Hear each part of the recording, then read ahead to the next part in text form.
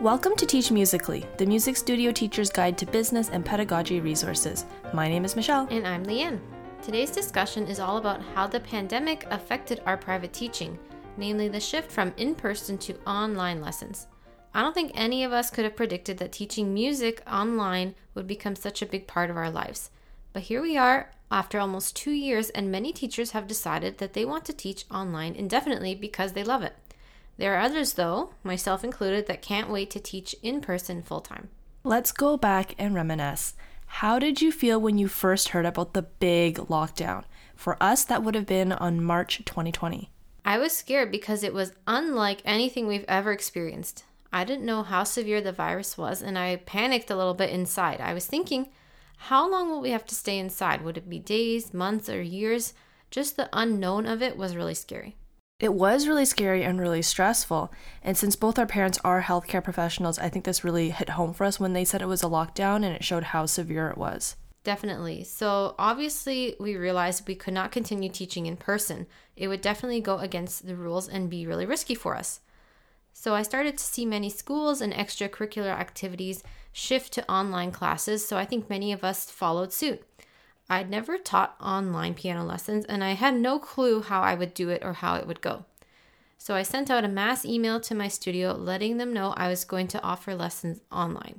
Yes, it was all so new, but at the same time, we need to keep earning an income. So the show must go on. To be honest, I was a little excited to move my private studio online despite not really knowing what I was doing because I thought of it kind of like a challenge.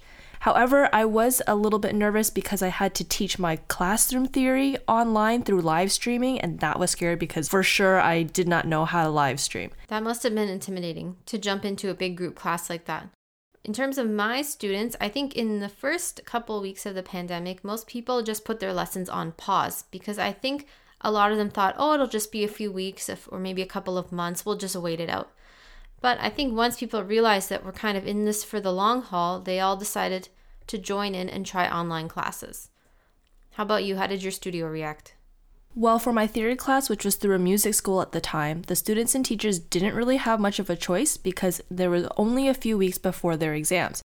I was surprised and also grateful for my private studio to hop on board, and they were quite eager about it. I think the parents wanted to maintain a sense of normalcy and routine for their kids during that stressful time. Yeah, for the most part, I had almost all of my students try an online class at some point, but there were a few that never did. Once the restrictions had relaxed and these students restarted, it was pretty interesting to see how my online students had developed compared to my in-person students. But we'll talk more about that later. Do you remember your very first online class? Were you nervous? How did it go?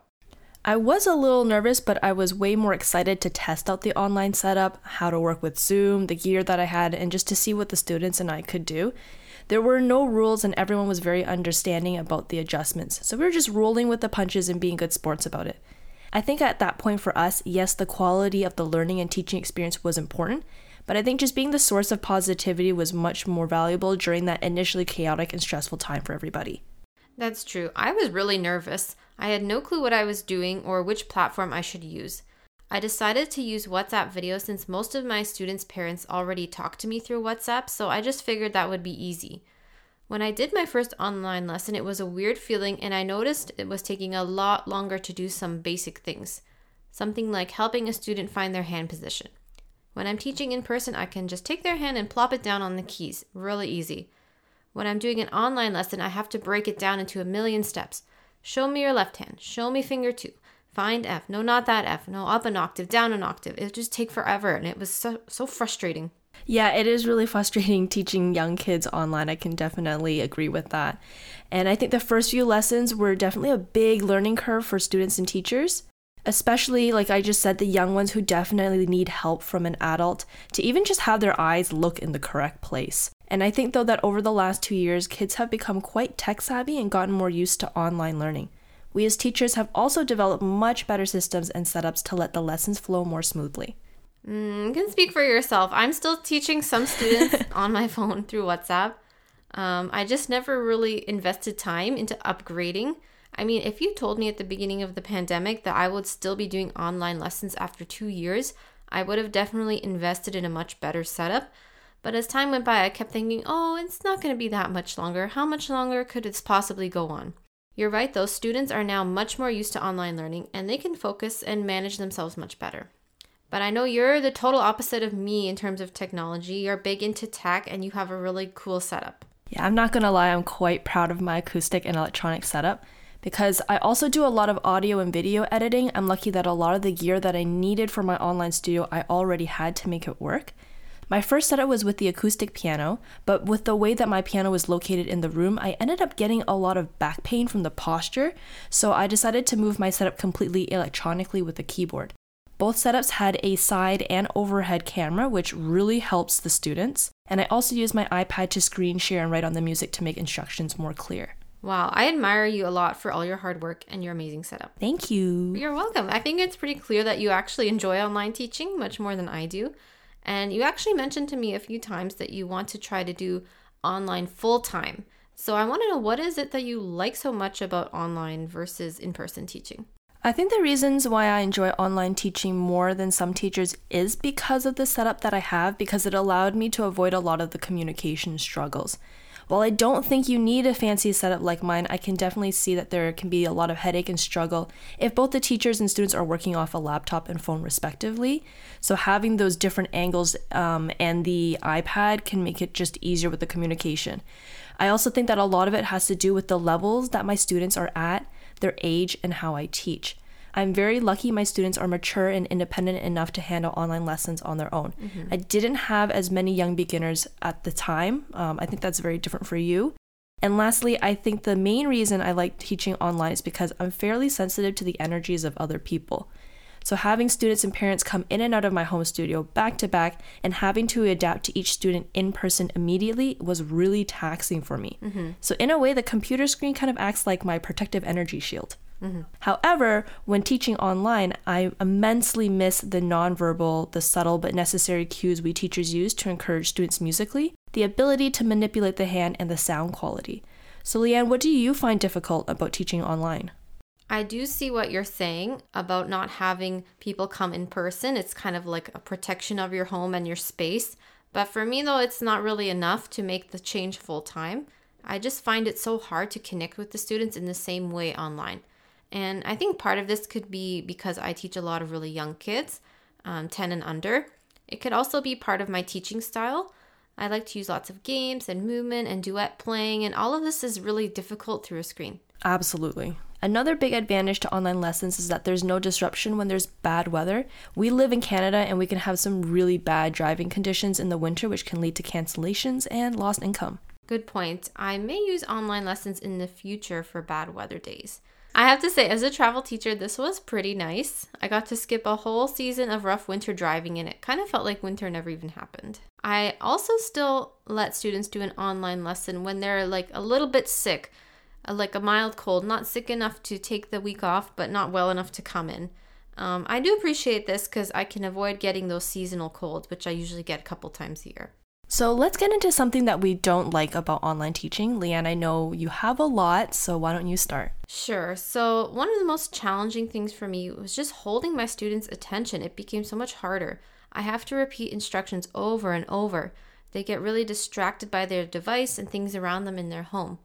I've even had little ones like just run away from the piano and there's nothing I can do. I'm like, hello, are you there?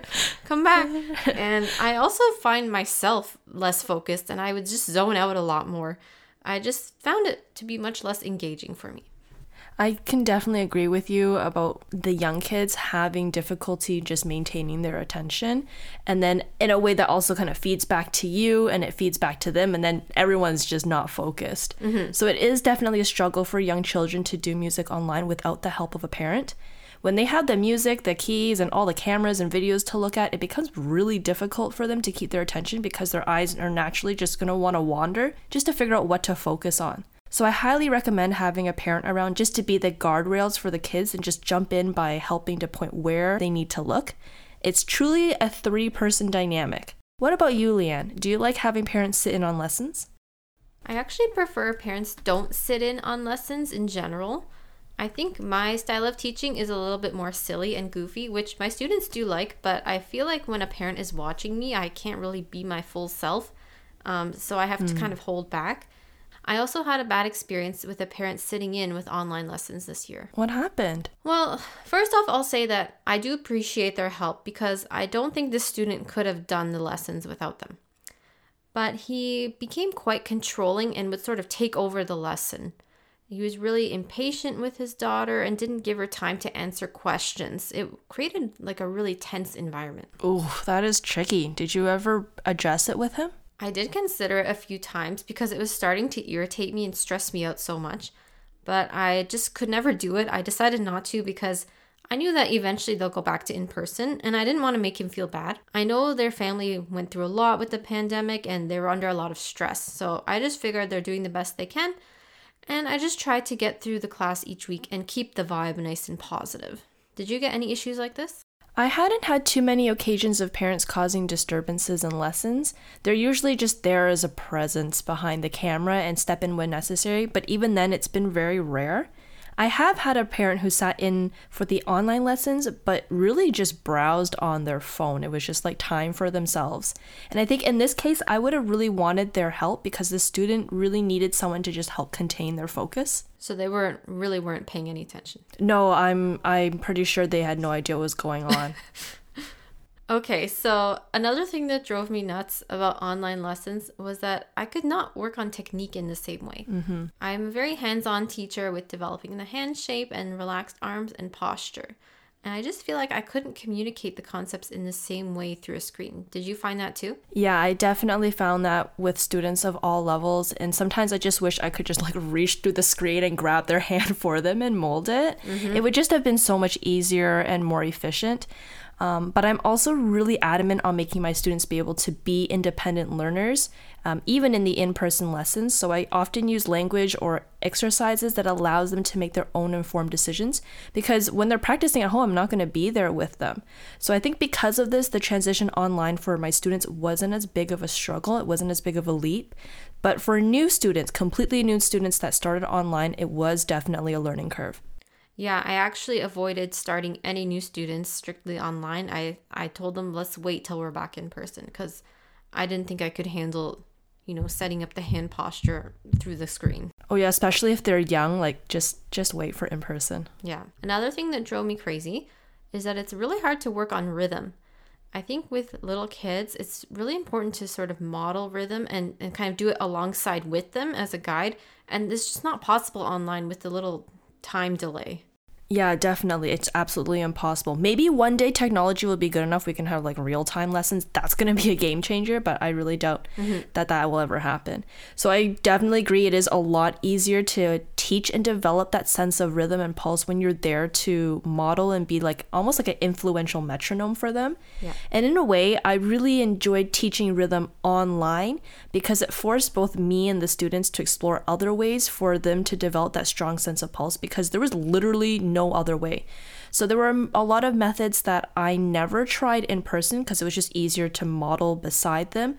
But I had to use those methods online, and with some time and effort, the students with poor rhythm actually developed into students who had the best sense of pulse. Can you tell me what are your methods? What did you do? I know it's really difficult for people to do like double-handed rhythms, where one hand is tapping out the beat while the other hand is tapping out whatever rhythm they have there, and then forcing them to count out loud while they do that. Yeah. When you're doing it in person, you're just like, I can just avoid all that difficulty. And some students just don't like to speak. And so you just model it with them and they get it, but then when they go home, they forget how it goes. Ever since I did that online and they started to realize that there was no other way but doing that, they actually ended up being very successful at rhythm. Okay. So it's like a little push they needed. Yeah, that both of us needed. Yes. So now that we've kind of gone back and forth a few times from online, in person, I want to know, do you see any difference in your students that were online long-term versus those that stayed mostly in person? Have they developed any bad habits? I know mine have. Oh, mine have developed bad habits, which I didn't realize until they came back in person. I was like, oh no, we have a lot of work to do. So I think my students kind of flipped in a way. The foundational skills like the sense of pulse, note reading, how to learn music independently, how to listen, those things really developed with every student, partly because that's what we had to focus on. But things like listening to your sound quality, the nuances in the hand posture and the artistry and the musicality, that either stayed the same for some students or it decayed because those those aspects for me really required in-person instruction. You can't really hear what sound they're making when it gets distorted by Zoom, so there's nothing you can really do. I've noticed my students have developed some bad habits when it comes to posture, especially sitting too close to the piano, a little bit of improper pedaling technique. I've also noticed that tone quality, like you mentioned, is actually a lot weaker, which, like you said, I didn't even notice that over Zoom. It's when they came back in person, I was like, oh my goodness, they're not using their arm weight at all. And it's just really hard to hear that online. The students that came back into in-person lessons, their tone quality was so harsh. And I think it had to do with Zoom doing the noise suppression, so they would play too quietly. So then I would ask them to play louder so that I could hear. And so when they came back into the studio, their muscle memory was just like, play everything triple forte. Oh my gosh. So where are you at now with your studio? Are most of your students back in person? Yes, I only have 4 students left online. And to be honest, I think some of them are sticking to online because they kind of like the convenience of it. How about you? Yeah, especially the adult students for me, they've decided to stay online because of that convenience. But overall, it's been a mix. The young kids are really eager to return to the studio when they're not in lockdown, and some students will flip-flop back and forth depending on their schedule. Even though I really dislike online teaching, I am still really grateful that most of my students chose to continue their studies. I was still able to make a good living, and it showed me that parents really do value their lessons, and as you said earlier, they wanted to maintain that sense of normalcy and routine for their kids. It would be interesting to see how online lessons continue to evolve and change in the way that we teach. What has your experience with online lessons been like? Do you love them? Do you hate them? Let us know in the comments below. Don't forget to like, share, and subscribe for more great podcast episodes. You can find us on Facebook, Instagram, and online at teachmusically.com. Until next time, happy teaching!